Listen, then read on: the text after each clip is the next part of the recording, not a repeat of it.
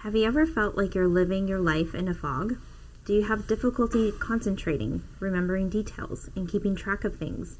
Are you experiencing body aches, getting sick more often, or finding yourself clumsy more than usual? Today, Jeff and I are going to discuss how grief can affect your brain and your body, and what you can do to help yourself think and feel more clearly. Hello, we are Jeff and Tony Braybeck, the founders of Our Little Sparrows Pregnancy and Infant Loss Support. And if you're listening to us for the first time, you can check us out on ourlittlesparrows.org. The first thing, what might be happening to your brain and your body when grieving? Right. Well, first of all, we should say that we are not experts. We're not physicians. You do say. We're just sharing from our own personal experience and what others have shared with us. Right. So if you're wanting to get an expert opinion, then we recommend speaking with your physician or a licensed therapist. So essentially what could be happening is that when you are experiencing grief, especially if you're in the very fresh stages of grief, your brain is essentially on a sensory overload. Mm-hmm. It's getting a lot of different signals because of the stress that you feel from grief. Your body's sending signals, your brain's sending and giving signals, and receiving signals, and so it's on an overload. So it's essentially going to a protective mode. Mm-hmm. So it's going to filter out things that it thinks that is unnecessary for it to function on a day-to-day basis.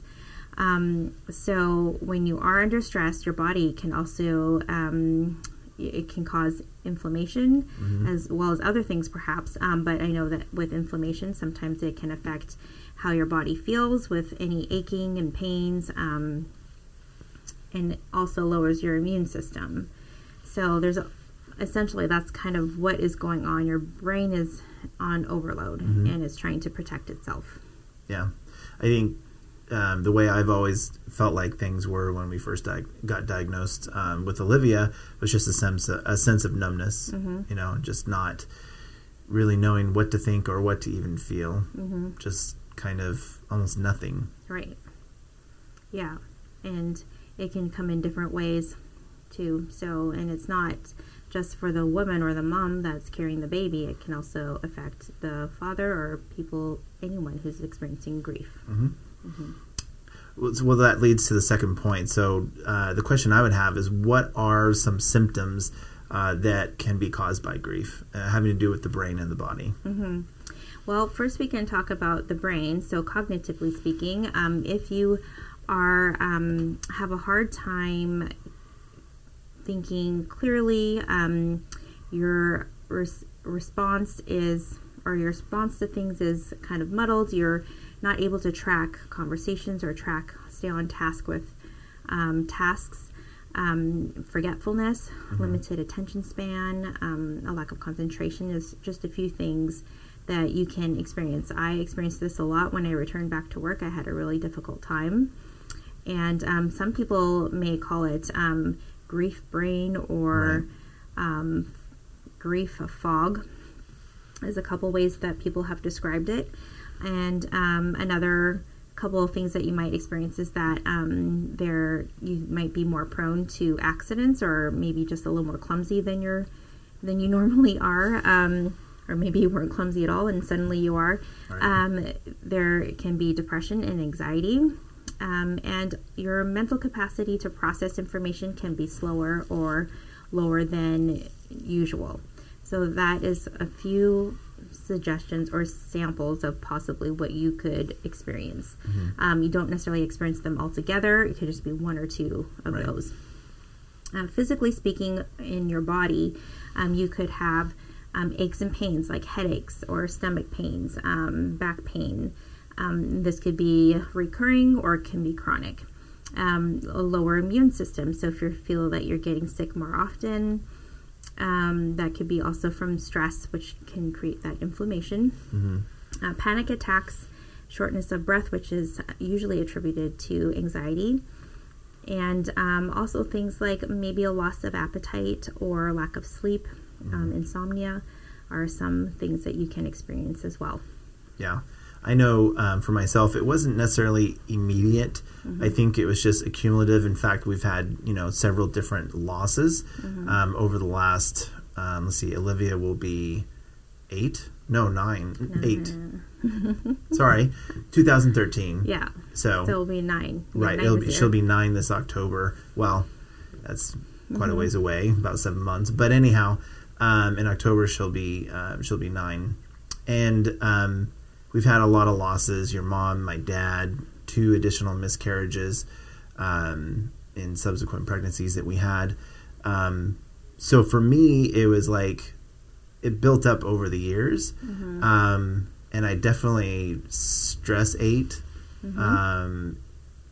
throughout the day, and then would eat late at night, and then I just really noticed my back, in inflammation, and just the muscles, just terrible pain that I would get in, and it would get worse with stress depending on what I was going through. Yeah. And I had a few job changes too over the last 9 years. Right. So it's just, I totally agree. Whatever stressful situation you're going through can definitely adversely affect your brain processing, and definitely your body reacts also to what your brain is processing. And it's crazy how they're all connected. I mean, it's kind of a duh moment, but at the same time, I never had this issue, right? And so, it's only been recently, like the last 6 months, I've been starting to deal with my eating habits. And I especially noticed the difference when I would intermittent fast, realizing that the inflammation goes down, the pain goes away. It would come right back, obviously, because my body's still reacting to what I'm eating. But you carry the habit long enough, and things get better for a longer period of time.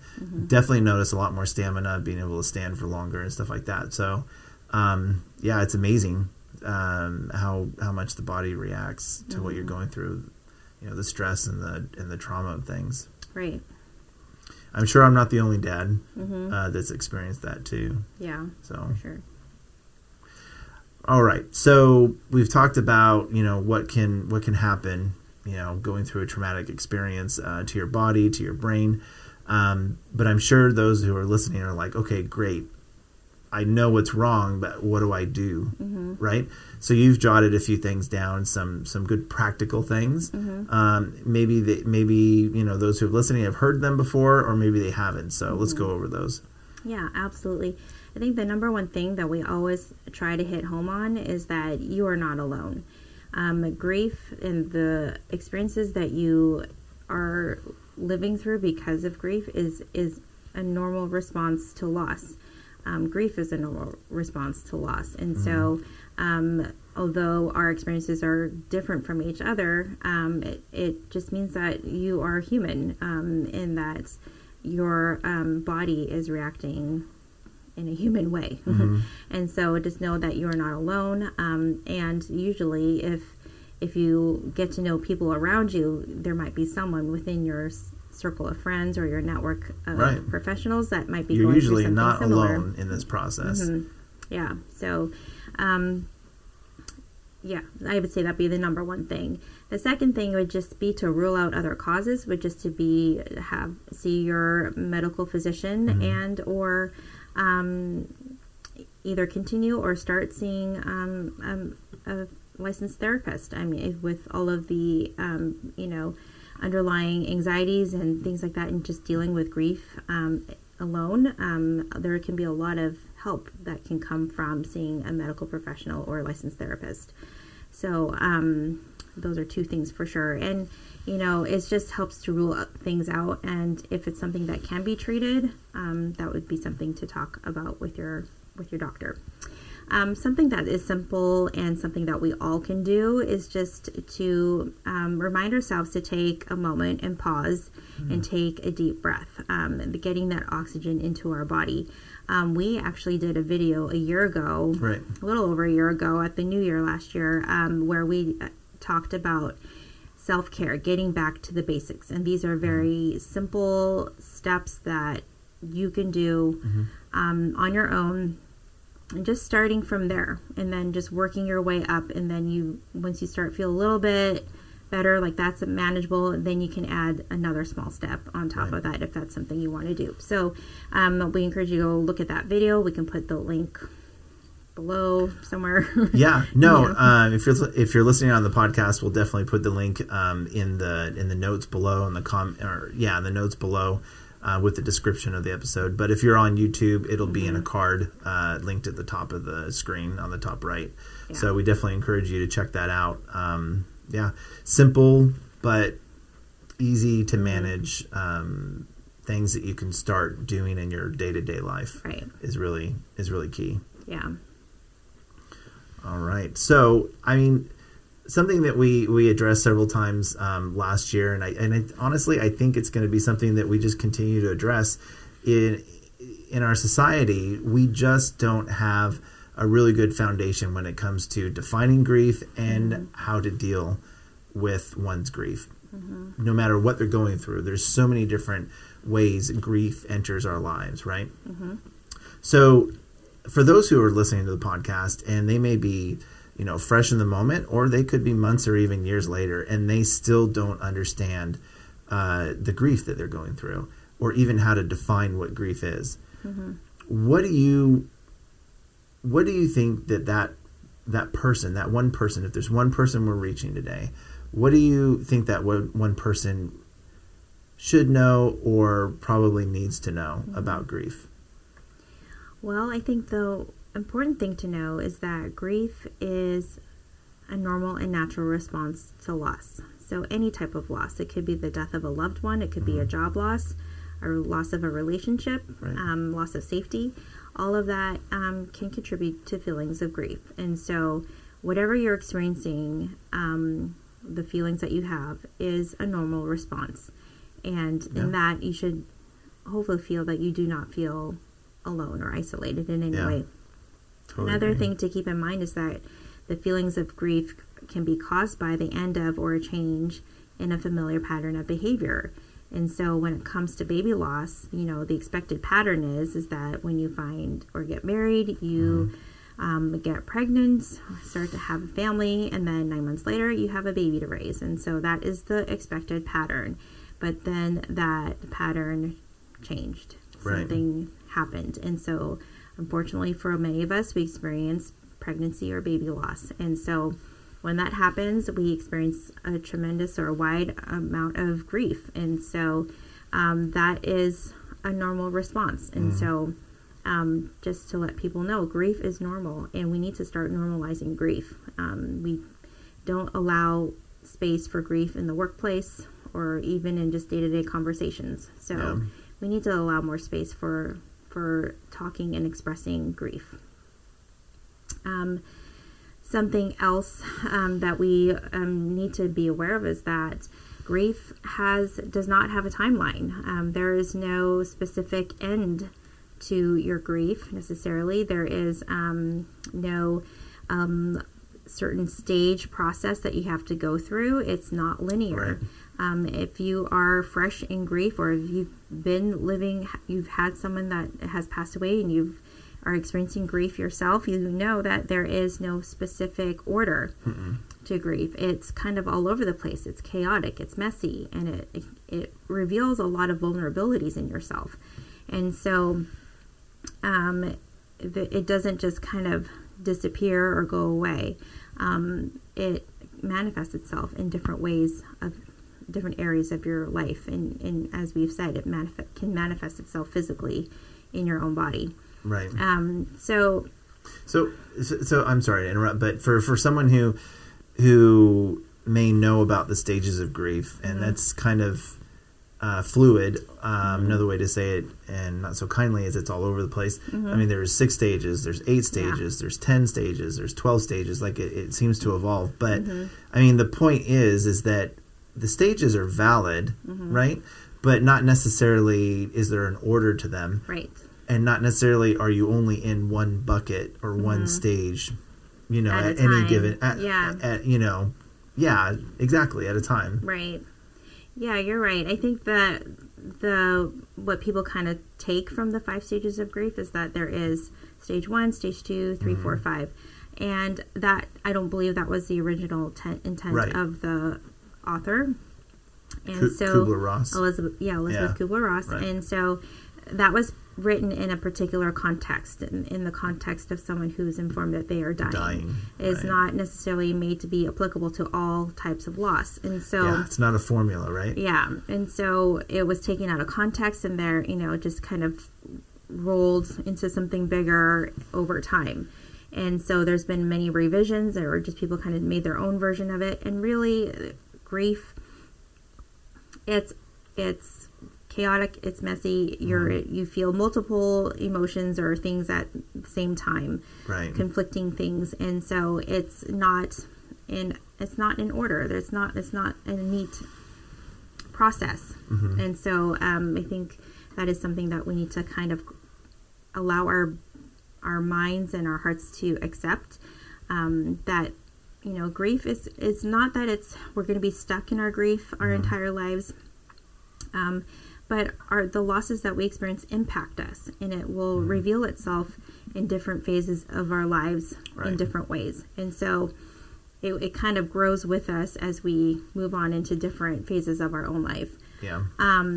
So in a sense, it won't go, I don't want to say it won't go away, but it kind of takes on a different appearance, or, Well, I mean, it's a part of you. Mm-hmm. Your life experience of losing that child is your life experience. Right. It's just like falling and scraping your knee and having a scar. Mm-hmm. That scar probably will never go away. Right?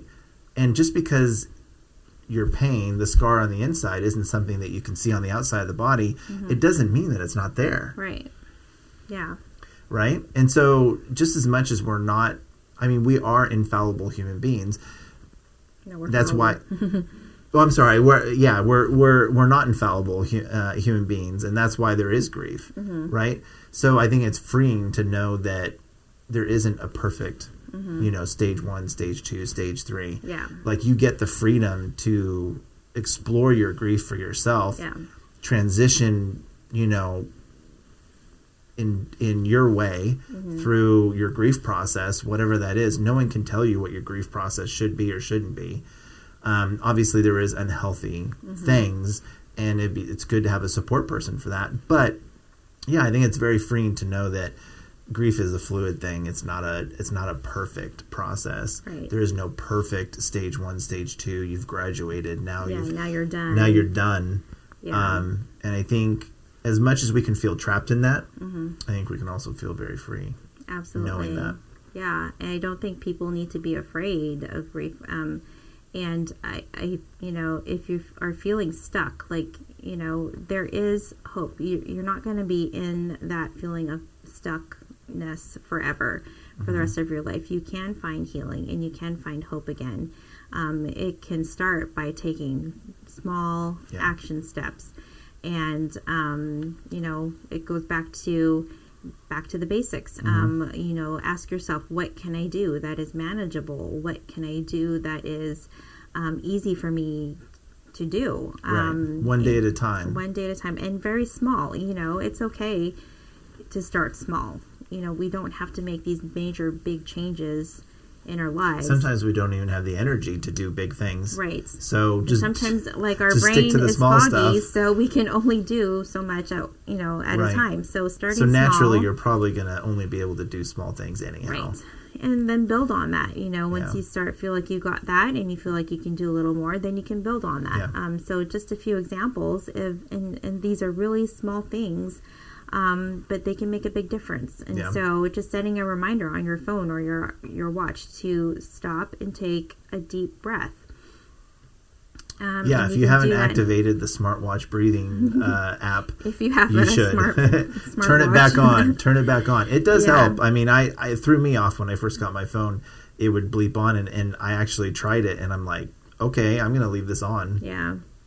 Yeah, and that can, once every hour, once every 2 hours, something that is easy for you to do. We don't want it to be more overwhelming. For me, drinking water and being hydrated is very much a challenge. It always has been. And so to add a glass of water to my day is something that I can do. I can just choose to do it at breakfast or lunch, whenever is easiest for me to remember. And just make it a point to have a glass of water or add a glass of water, and then gradually build on that. Going for a 5 or 10 minute walk, talking to a friend or a trusted family member. We need to have times where we can have that trusted space where we can just be and either be silent or, have a time to just kind of let everything out verbally or whatever that is. And so definitely shouldn't have to grieve alone. Yeah. And all those little things can help.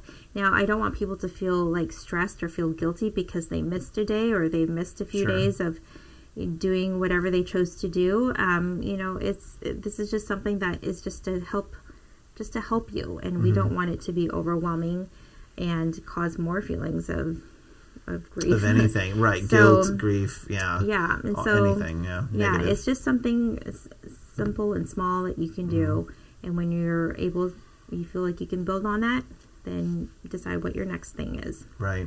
I mean, not all of us are good at routine, but there is something about there is something cathartic. There's something healing about creating a new routine, and almost distracting. But I don't want anyone listening to think that we're talking about not dealing with your grief.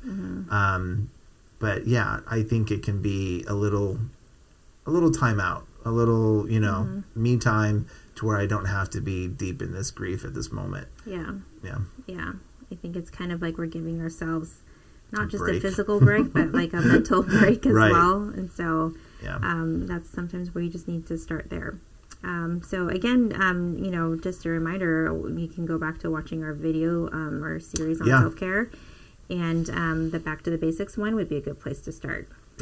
Another thing that you could consider doing, and doesn't necessarily have to be right away, but open to helping someone else, doing an act of kindness for someone. It can be, any form, doesn't necessarily have to be related to baby loss. Perhaps there's someone that you'll come across, a friend or coworker, that you find out has experienced something similar, and by sharing your stories, you can help and support one another. And so just being open to even just sharing your story a little bit. So, and that comes with time too. You may not be ready to talk about it, and that's okay. But when you are, know that your story can help someone else. Right. And the next thing would be to start gathering your network of support. And so that can come in a variety of different ways. We are going to talk about that in our next podcast. So we will discuss how finding the right support network can create a pathway for your body and mind to find healing for your heart. So we hope you come back. Yeah, we really appreciate everyone's, all our listeners' support. This is our first episode of 2022. Definitely came out later than we had anticipated, but things happen when you got a lot going on in life. Yeah. But we're happy to be here, and we're glad you're back in 2022. Yeah. Well, we hope you found this episode helpful, and we want you to know that you are not alone. You are loved. Your baby will always be cherished, and we are here to support you in any way we can. Yeah. Well, we appreciate you listening to the podcast today. Please give this podcast episode a thumbs up. And if you want to leave a comment, that'd be great. In addition to any comments you want to make, if you want to let us know what you would like to hear us talk about in future podcasts, that would be awesome as well. And as always, you are loved.